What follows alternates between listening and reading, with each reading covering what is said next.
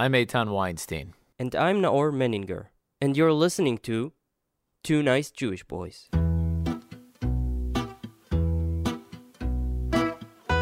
This podcast is made in collaboration with the Jewish Journal. Aesop, the great Greek storyteller, once said, "We hang the petty thieves and appoint the great ones to public office." Israel, just like any country with a government, has a history of political corruption. Ehud Olmert, Aryeh Deri, Moshe Katsav, these are all names that are synonymous in most Israeli minds with the concept of political corruption. One party that has been especially dogged by corruption charges is Israel Beitenu, the party founded and headed by Avigdor Lieberman. Today, we're joined by the amazing journalist, Simona Weinglass. Simona is an old friend of the podcast. She joined us around 2 years ago to discuss the fraudulent binary options industry, which she had a huge part in taking down with her groundbreaking expose in the Times of Israel. It was titled The Wolves of Tel Aviv, so check out that episode. And today, you're joining us to talk about corruption in general. Now, you wrote, first of all, thank you so much for joining us. Thank you. I'm very glad to be here. For joining me. Usually Naor is here, so I sound like schizophrenic. But today, obviously, guys, as you can see, if you're watching us, but for our listeners, Naor is not with us. There was a fiasco he had to attend to. So. Before we get to the episode, guys, I have to tell you about our sponsors over at the Chosen One card game. Let's face it, we Jews, we're not really good at sports or keeping our opinions to ourselves. But we're not bad at funny. We do funny all right.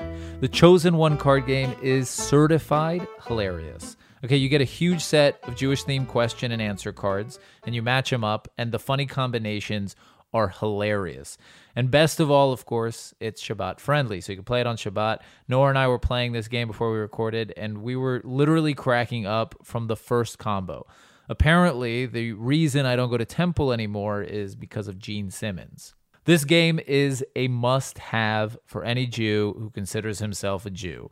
The Chosen One card game, guys. Visit thechosenonegame.com, thechosenonegame.com, and use the promo code 2NJB for a discount. Again, that's thechosenonegame.com, and use the promo code 2NJB for a discount. The reason I invited you is because I read, and we just spoke a bit about this, I read an article that you had written, another piece in the Times of Israel. It was titled, I have it right here, "The One Who Got Away. Ex-prosecutor laments the failure to indict Lieberman." So tell me maybe a bit why you wrote that article. Okay, so as you just said, you invited me on the podcast about 2 years ago to talk about the Israel's binary options industry, which was this underground industry that was hiding in plain sight. There were people working in call centers and stealing billions of dollars from people abroad. And in October 2017, the Knesset passed a law to ban the binary options industry. And most people who weren't following it that closely, and I can't expect the average reader to follow it that closely, thought that this was a great victory, that the story was that you had a newspaper that exposed some kind of corruption, and then the Knesset moved in, law enforcement moved in, and it was shut down. And so whenever I bump into people on the street and they hear my name, they say, "Oh, wow, great job with shutting down the binary options industry."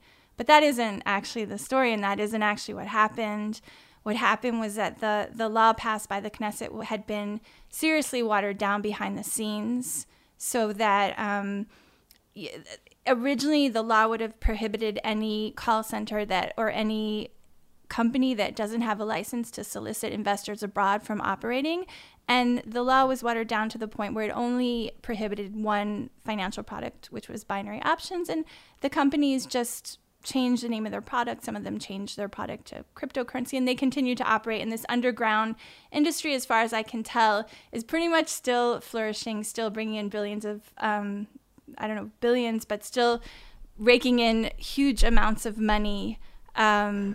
So and defrauding people. And defrauding people abroad. And there's a lot of illicit money coming into Israel.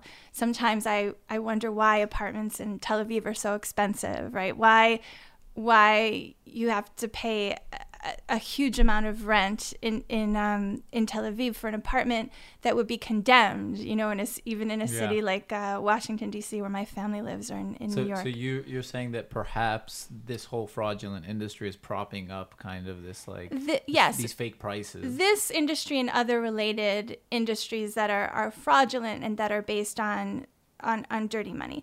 So and I wanted to understand why this happened, why it was so hard to shut this down.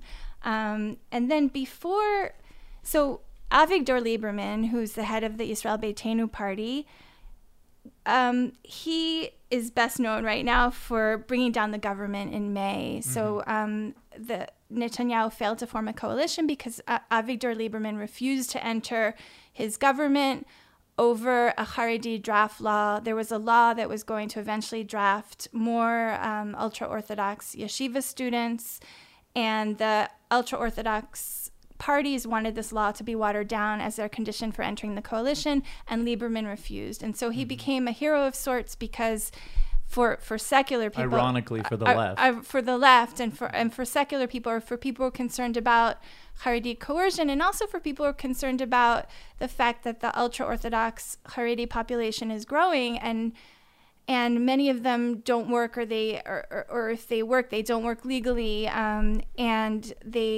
many of them don't educate their children in core subjects. Mm-hmm. And so they might, as core they grow, subjects is like here in Israel is like math, science, and English, right? Yeah. And those are things that you can't make up for later in life, right? If you don't study math and science and English when you're young, then you're not really going to be employable in a modern economy later on in life. And so this is how does this kind of like the fraudulent binary industry, which you're saying is still kind of alive and thriving, and Avigdor Lieberman breaking down the government, how do they come together? So I wanted to understand why the police, why the forces of good government and the forces of rule of law were unable to defeat this criminal industry. Mm-hmm. And I would talk to police and try to understand, and often they would play dumb and make excuses. And I wanted to understand what was going on inside the Justice Ministry, inside the prosecutor's office. I came across this book by Avia Aleph, who's the former, I think until 2013, she was the head prosecutor for economic affairs in the state prosecutor's office. Okay. And she was the lead investigator, the lead prosecutor in the Avigdor Lieberman case. So Avigdor Lieberman, he moved here from Moldova, which is kind of on the margins of the former Soviet Union. It's the small country where people speak Romanian and Russian. He moved here in 1978 at the age of 20. And as a student, he became active in politics with the Likud.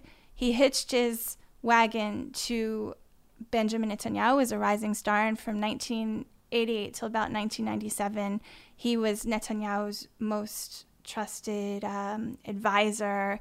He would take his shirts to the cleaners. He was Benjamin Netanyahu's guy, and right-hand man. Yes, his right-hand man. But he wasn't a member of Knesset.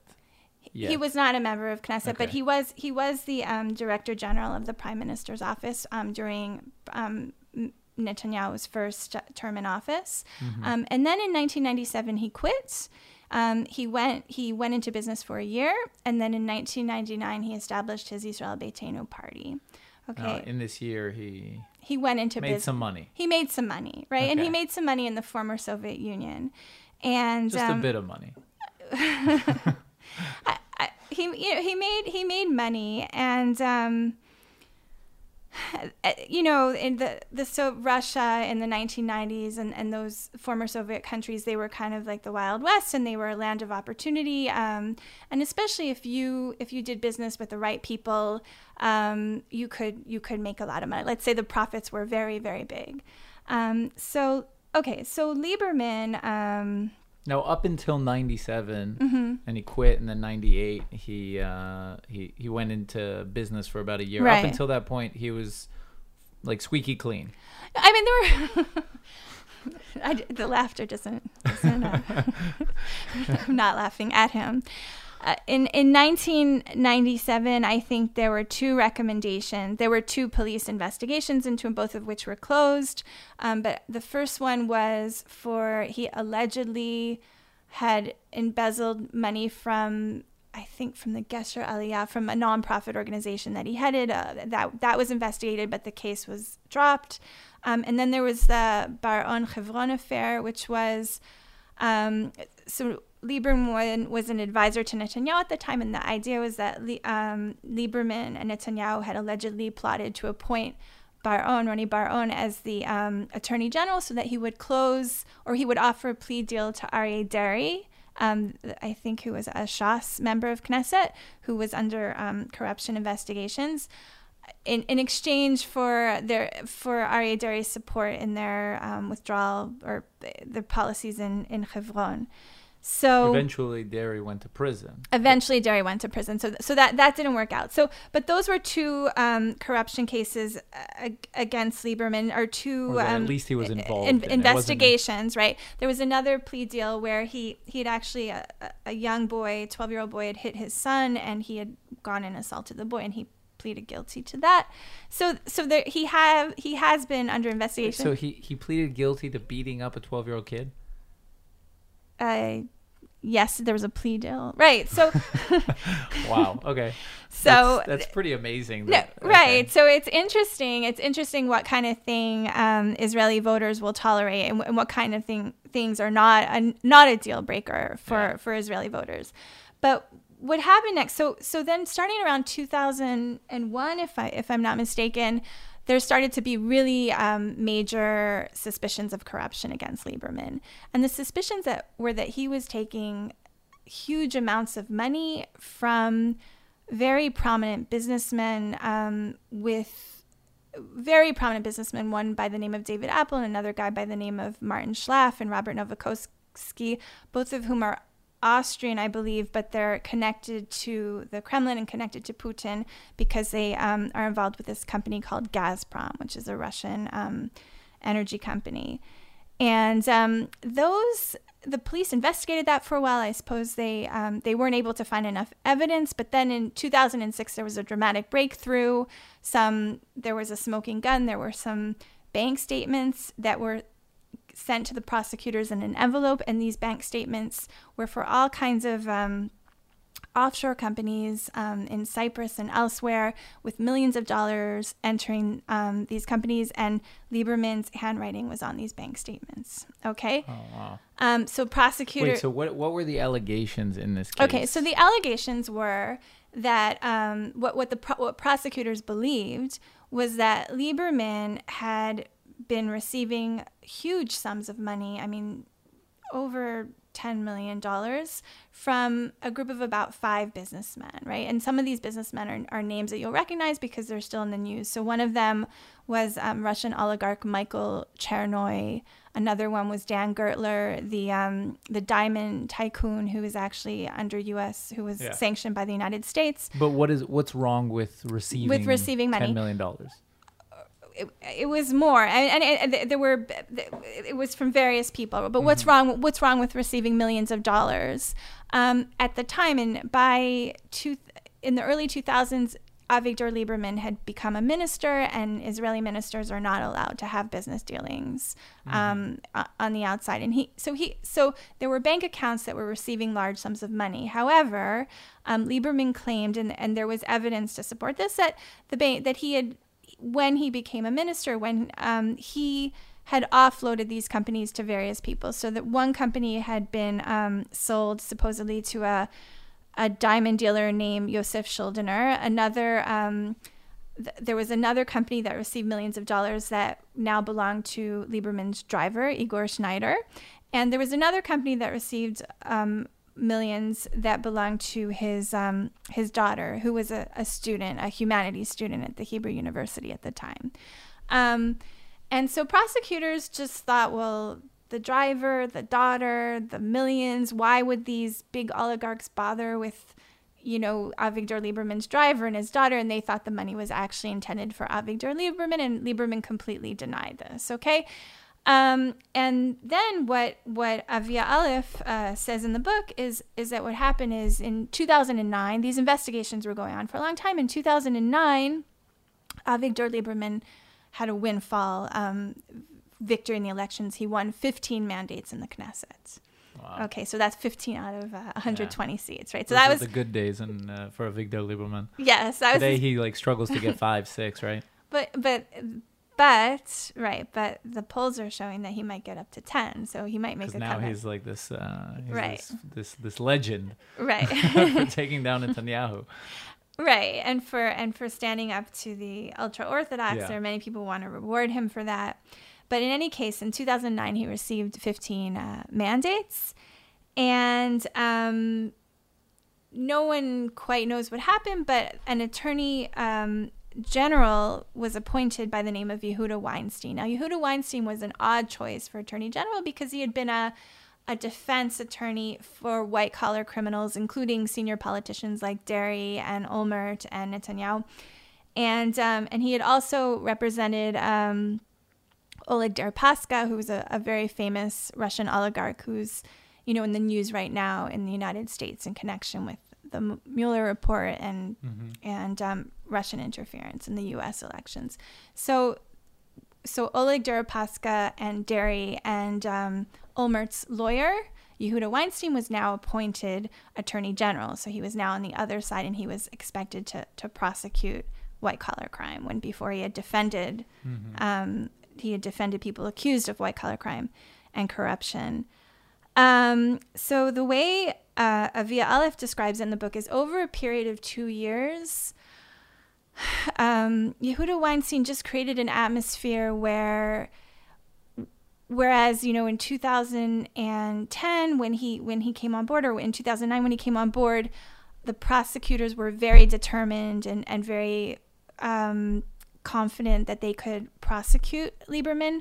Over a period of a few years, that confidence was eroded. Weinstein just wasn't sure. He felt that all the evidence was circumstantial. He wasn't sure you could really prosecute him. Maybe the money really was intended for Lieberman's daughter. Maybe Lieberman's driver really was a brilliant deal maker and deserved the commission for the deal he had made between two oligarchs. And so Which is weird because, as you say, he was defending white collar crime.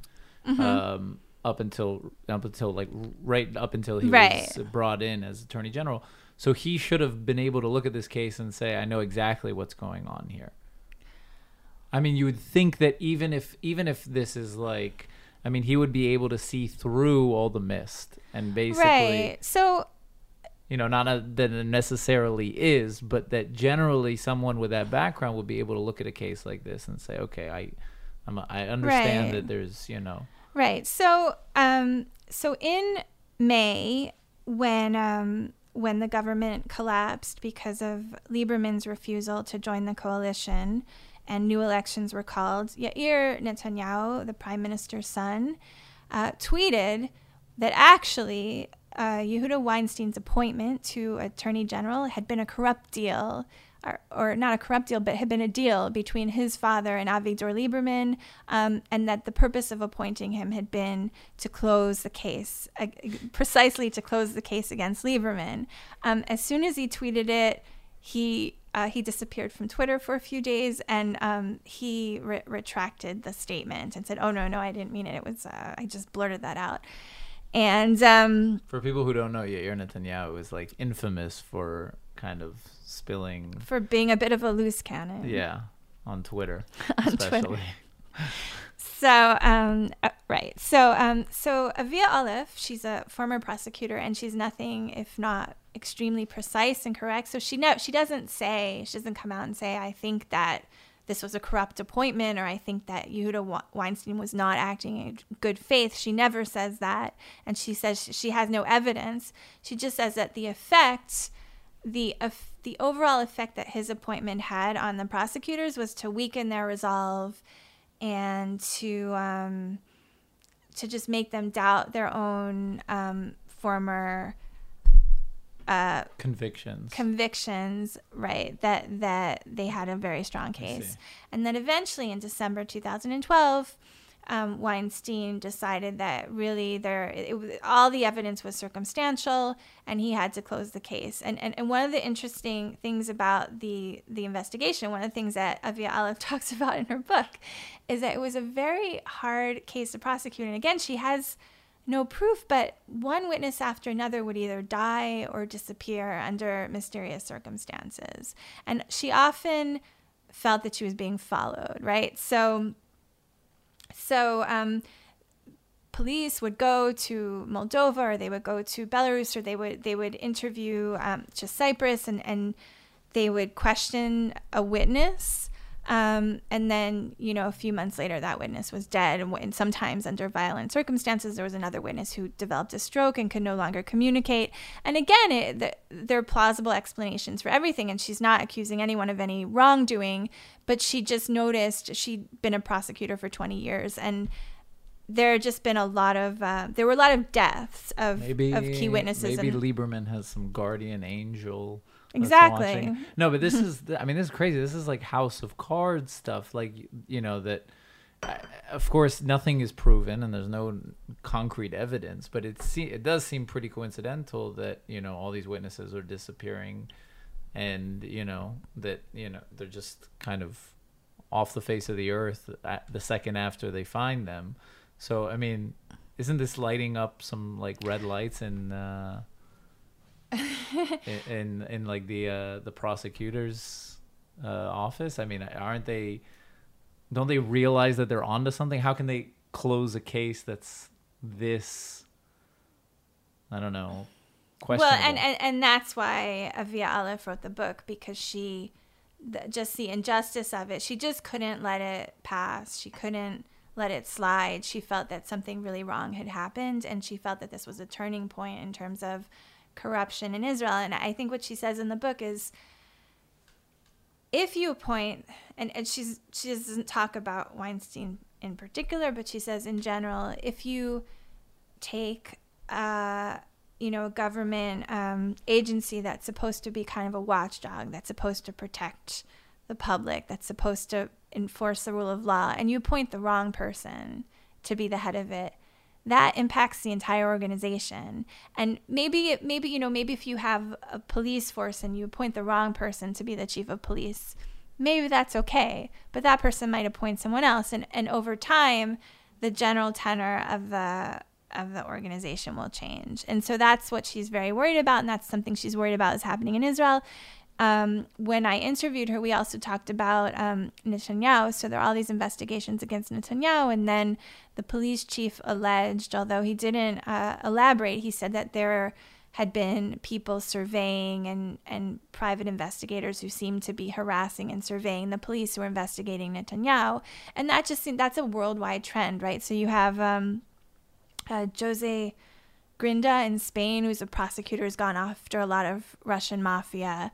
And he also gets death threats, and he gets harassed, and people accusing him of pedophilia. So there seems to be a worldwide pattern of of prosecutors investigating someone very important, and then instead of being able to do their jobs, there's all this interference. But that kind of comes with the game, I feel like, right? Is that if you're going to be trying to take down these people who are doing shady and dangerous things, then you expect to try and be obstructed. Like if someone is corrupt enough to be funneling money and to kill off witnesses, he's going to be trying to obstruct your, killing witnesses is his attempt to obstruct your carrying out of justice. That kind of makes sense to me. But what doesn't make sense to me is that the system itself lets that happen.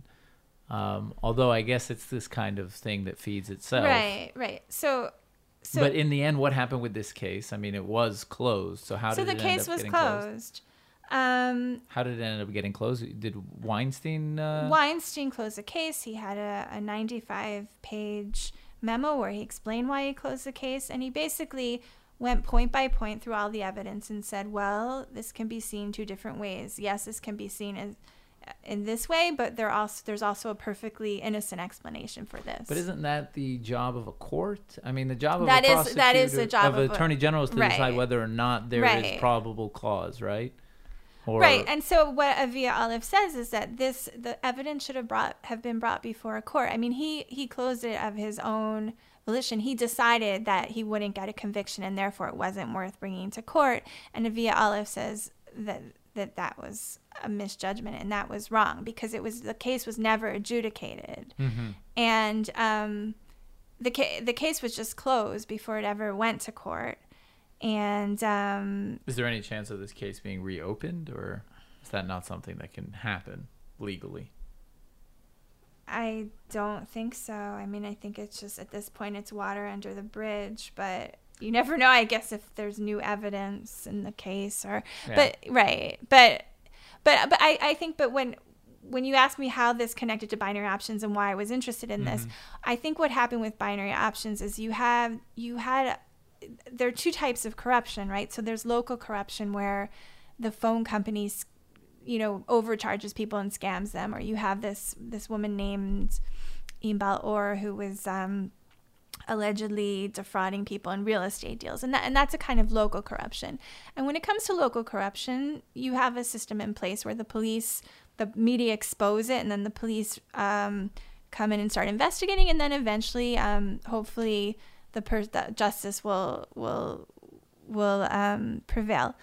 But there's a new type of corruption that's global, and I think with the binary options, you have transnational organized crime groups involved in that. In the Lieberman case, you see there are all kinds of players from the former Soviet Union, and what you see happening is that whatever systems are in place in Israel, at least the media or the law enforcement.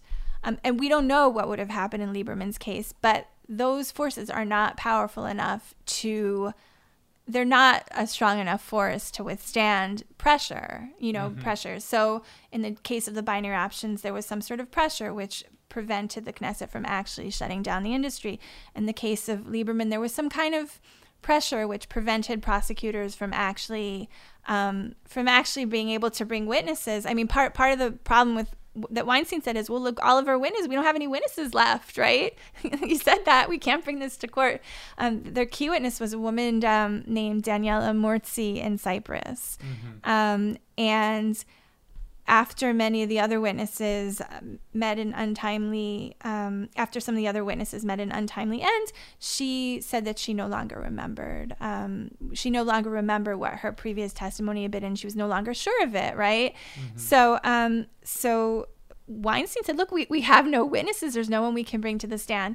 So I think that's the lesson that I took away when I wrote this article, and also that I took away from the investigations into the binary options, is that whatever systems we have in place in Israel are not powerful enough to go up against this kind of global corruption. But could it be that, I mean, maybe it's too much of an extrapolation that, because you do look at Israel, and there's always the argument that, where you don't see corruption, it's because it's not being battled, and where there's, where you can see corruption, lots of corruption around, it's because it's being exposed and it's being taken care of. And right. And so you look at Israel, and we've put, a president and a prime minister in jail. We've put many members of parliament in jail. We've uncovered corruption, a lot thanks to, the amazing work that journalists do. Right. Because of the work of our police. So is there, you don't feel like there's maybe an argument to be made that corruption is being fought here? It's a hard fight. It's maybe even an uphill battle, but the fight is being fought. I've heard that argument before, and but just as a reporter who writes about corruption, my sense is that in fact it's the tip of the iceberg, and there's a lot more corruption in Israel, and the problem is that the media aren't exposing it. I mean, we could talk about what's happening in the media right now, but there isn't a lot of investigative reporting in Israel. There isn't a lot of money for investigative reporting. The entire, media industry, and this is worldwide, has been, decimated by the internet. And so there are a lot of things that are happening that you're not hearing about. And also I'll give you a statistic, right? Because that's just my subjective opinion, that there's a lot of corruption that you're not hearing about and it's not being prosecuted. But the chief economist of Israel did a study last year, and I don't know how exactly they structured the study or how they came up with their conclusions, but they basically said that in Israel, only 1 in 5 people were investigated by the police or actually indicted or actually prosecuted, whereas in other developed countries, it's 3 in 5. So you could say, okay, well, maybe that's good, right? Maybe all those people were innocent, right? But we don't have no way of knowing that. But also that enforcement of contracts in Israel is weaker than in other developed countries. So that's a study that where the chief economist, an internal study looking at Israeli society and saying, no, our law enforcement is very weak. My sense is that our law enforcement is very weak. Mm-hmm. I've heard from because some of the scams I've investigated are global, and I've heard from people in other countries, from people connected to law enforcement in other countries, that they ask for help from Israel, and Israel doesn't offer help in prosecuting criminals or investigating criminals. So I've seen and heard enough to think that actually the problem goes much deeper than we realize. But yeah, I mean, if you don't see it, if you don't read about it in the newspaper and the police aren't prosecuting it, you might as well conclude that it's not there, right? And then it's just a matter of your perspective. No, I think that the idea that law enforcement is weak in Israel is something that definitely, you see the sentences that certain criminals get, and the fact that you have terrorists in jail who,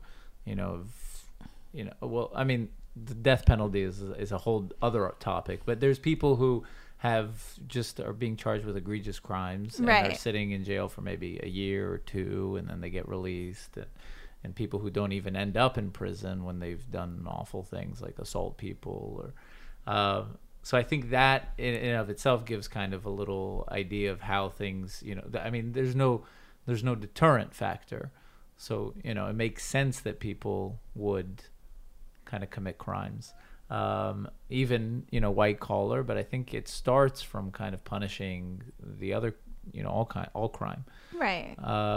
But it's interesting because there was a ranking ahead of the episode. I looked up ranking of corruption, and Israel is 32nd out of 180 countries. Okay, which I'm not sure is, but ahead of above us on the list are countries like Qatar and United Arab Emirates and Uruguay, and I'm not sure what the state in these countries is, but it seems to me hard to believe that we're that corrupt. Oh, you think 32nd? 32nd seems high to me. How many countries are on the list? 180. Okay, so 32 is pretty good. But Qatar and United Arab Emirates and Uruguay and I think Bhutan was on the Well, it's like. What's the methodology for the survey, right? It might be perceptions of corruption, because they have no way of measuring. I'm curious what the methodology is, but let's say it's perceptions of corruption. So then they go to people in each country and they say, how corrupt do you perceive your country to be? So that measures something, right? Because yeah, but it's people's minds are fickle, so right, and that's not really it's not really concrete evidence. Right. You could measure, I guess, the amount of money that has been, the amount of money that's been passed through, and how much charges have been brought against people. But then you're not accounting for all the corruption that's underneath the surface. So right. I'm not sure. But back to kind of the cases that were brought against, the charges that were brought against Lieberman. So this one was one of the biggest ones, the one that you were talking about with the offshore companies in Cyprus. This was one of the biggest charges brought agast him. I think that was one of the biggest cases against him, and I think it was the most serious because, Lieberman denies any wrongdoing. However, if, let's entertain the possibility, because this case was never brought to court, if these millions of dollars had been intended for Lieberman and not for his daughter, not for his driver. And then the question is what for? And that's a lot of money, right? I mean, and what did these people want from him, right? But we're never going to know because the case is closed. Yeah. But it's very serious, and it's something to keep in mind, right? I mean... Yeah, I mean, he's a high up official in the Israeli government. So, I mean, first of all, if he's getting money from people from other nationalities, then that's like there's a very big national security concern. But there's also, I mean, just a matter of like, do you have actually the public's interest at heart? Right. Maybe you're funneling money to other companies, or I don't know. I mean, we just don't know. Yeah. We just don't know. So what was one of the, I mean, has there been any cases since then? There was another small case involving, I think the ambassador to Belarus. But he was actually acquitted, which was a small case related to this case. He was actually acquitted in that smaller case. But since then he's pretty much been clear of corruption. But there have been other cases involving his party, Israel Beitenu. So there are many. Lieberman hasn't been implicated at all, but there's something called the Israel Beitenu affair, and I think there are 14 sub cases within the Israel Beitenu affair, and they one Israel Beitenu official has been convicted, and I think he went to jail. I think he's out at this time, Stas Mezhnikov, and then another Israel Beitenu former Knesset member, Fania Kirschenbaum, has been indicted, and I don't know where that case stands exactly, but she's been indicted. And then there are other cases that are under investigation, but they basically all follow the same pattern.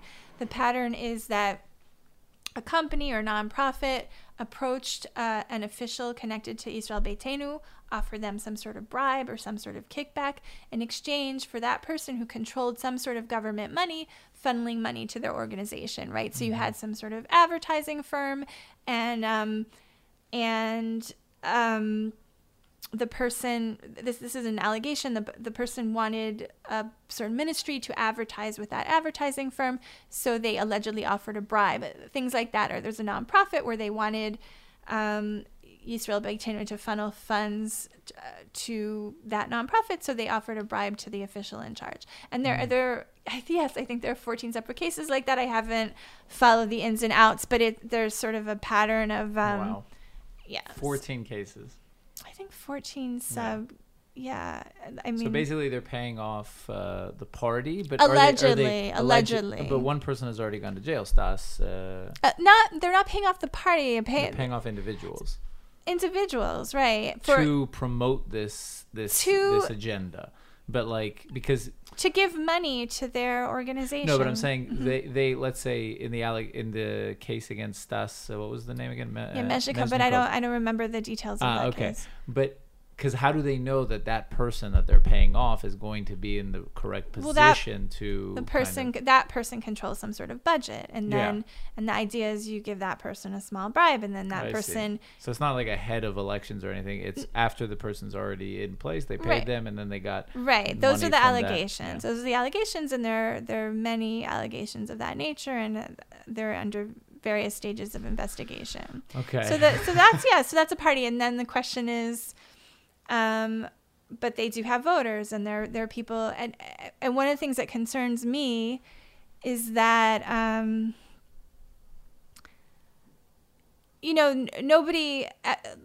many of the suspicions are alleged, and Lieberman himself is not under any suspicion of wrongdoing at present.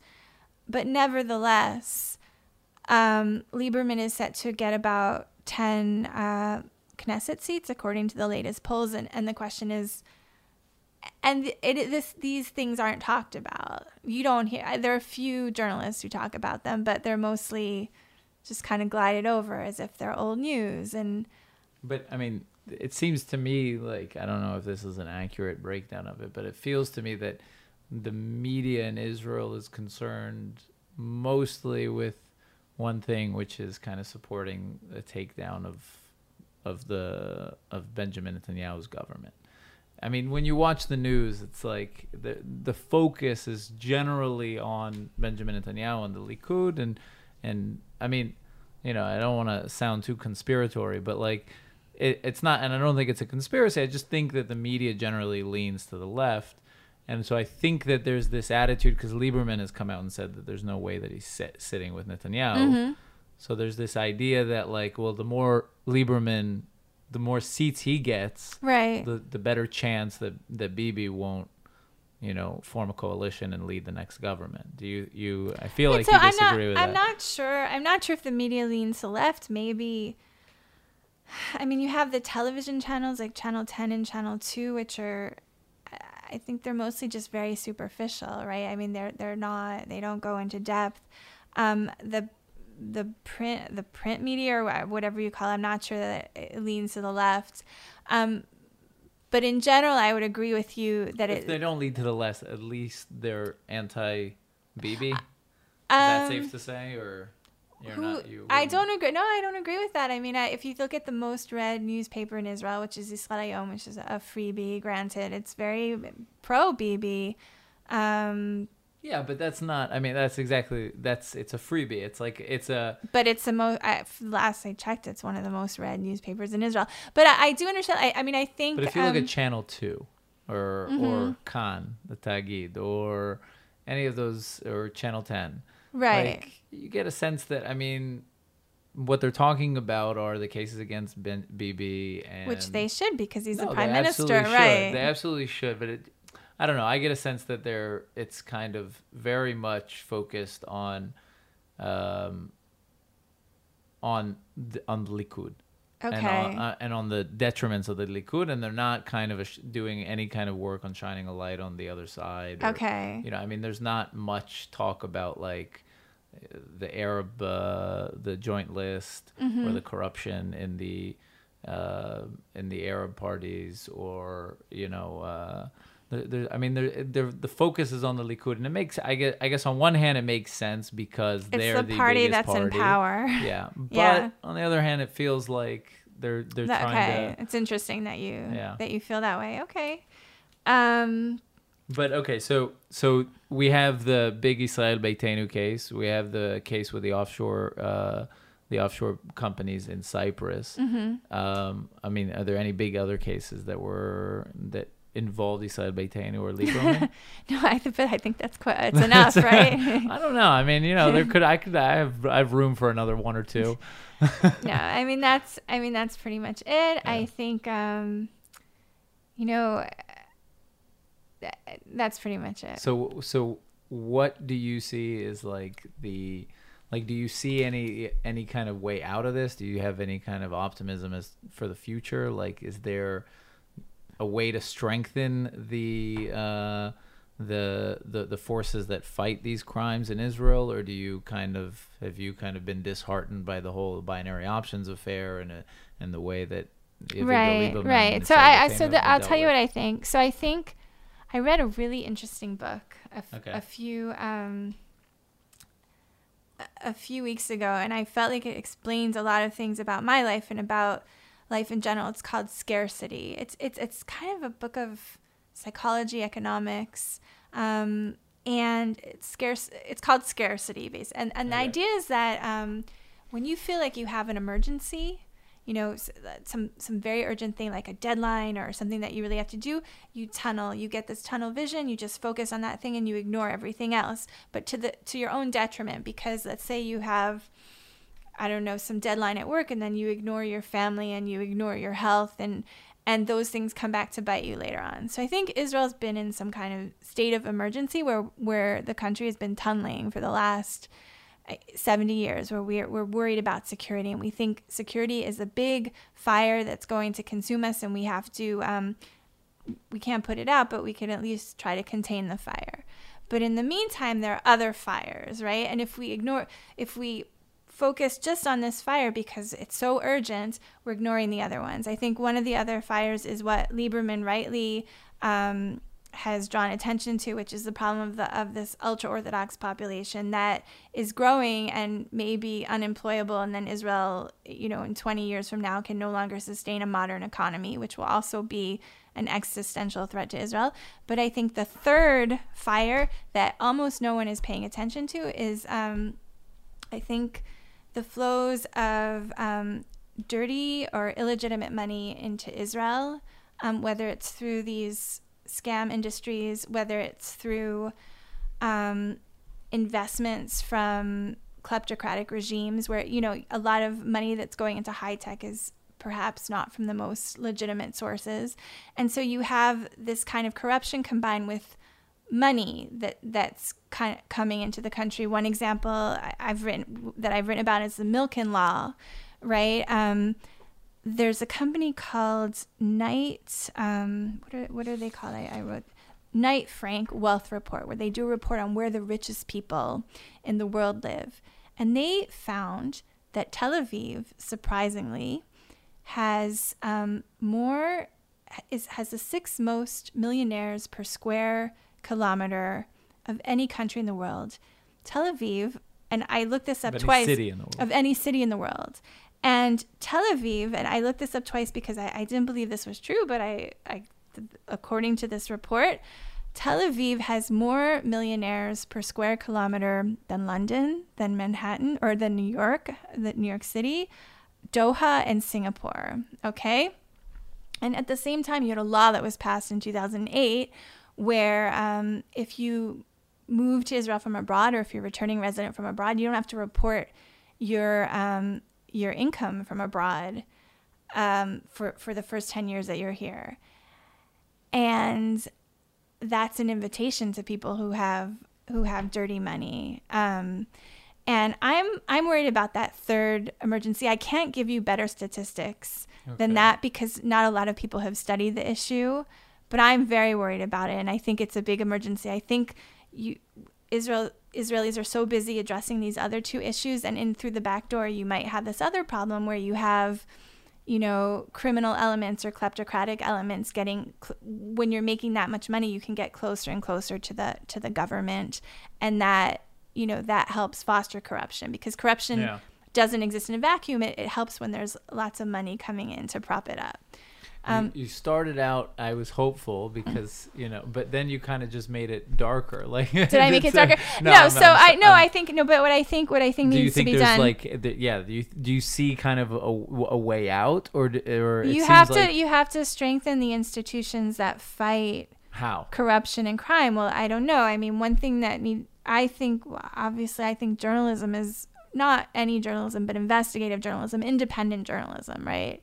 Is one institution, and you also have to strengthen law enforcement. How you do it? But the problem with investigative journalism is that it's a private endeavor that has no financial incentive. Well, right. I mean, that's a big problem we have. But that's what I'm saying. If it really is supposed to kind of put limits on power, then it can't really be private. I mean, right? Well, right. I mean, I feel like I'm a big proponent of small government, and so I'm wary of saying this, but should maybe the government fund investigative journalism? Well, I don't know if the government should fund it. I'm not sure the government should fund it, but people of goodwill could help fund it, or I mean, people who care about living in a country that's not corrupt and a country that's democratic, because eventually when you become too corrupt, you lose your rule of law, you lose your democracy, should think about funding it. So you say you have a lot of American listeners and they care about Israel. And I think they've probably never heard what I said before. They probably knew about Israel's security concerns. They probably know a little bit about the problem that Lieberman highlighted with the ultra-Orthodox population. They probably never heard about this growing problem of transnational organized crime and corruption. And that's something you want to strengthen the forces, the anti-corruption, pro-good governance, pro-rule of law forces in Israel, whether they're on the right or on the left, right? Because Right. And how is I, as an individual, how can I do something about it? Is it just a matter of voting, donating? Like, what can I do to kind of, I don't know, make a less corrupt country that I'm living in? So you have a podcast. You can try to focus on those issues and talk about them, right? To bring people on to talk about. You should bring Avia Aleph on the podcast. How's her English? I think it's very good. Really? Well. Did you guys speak in English? Like, no, we spoke in Hebrew, but I don't want to speak for her, and no, of course not. But I assume I think her English is quite good. All right, so maybe we'll have her on. Maybe who knows? Maybe we'll get a Victor Lieberman on, and he can tell us his side of the story. Exactly. I mean that right. Even if one of the things I think that's missing in Israeli politics, you don't see a lot of debates, right? Or maybe I'm wrong, but you don't see the politicians debating each other. Just if politicians began to debate each other and had to put each other on the spot, I think but the debates it's just a part of the political culture, right? So it's not part of it here. Right. So I think, so here's what I think. I think,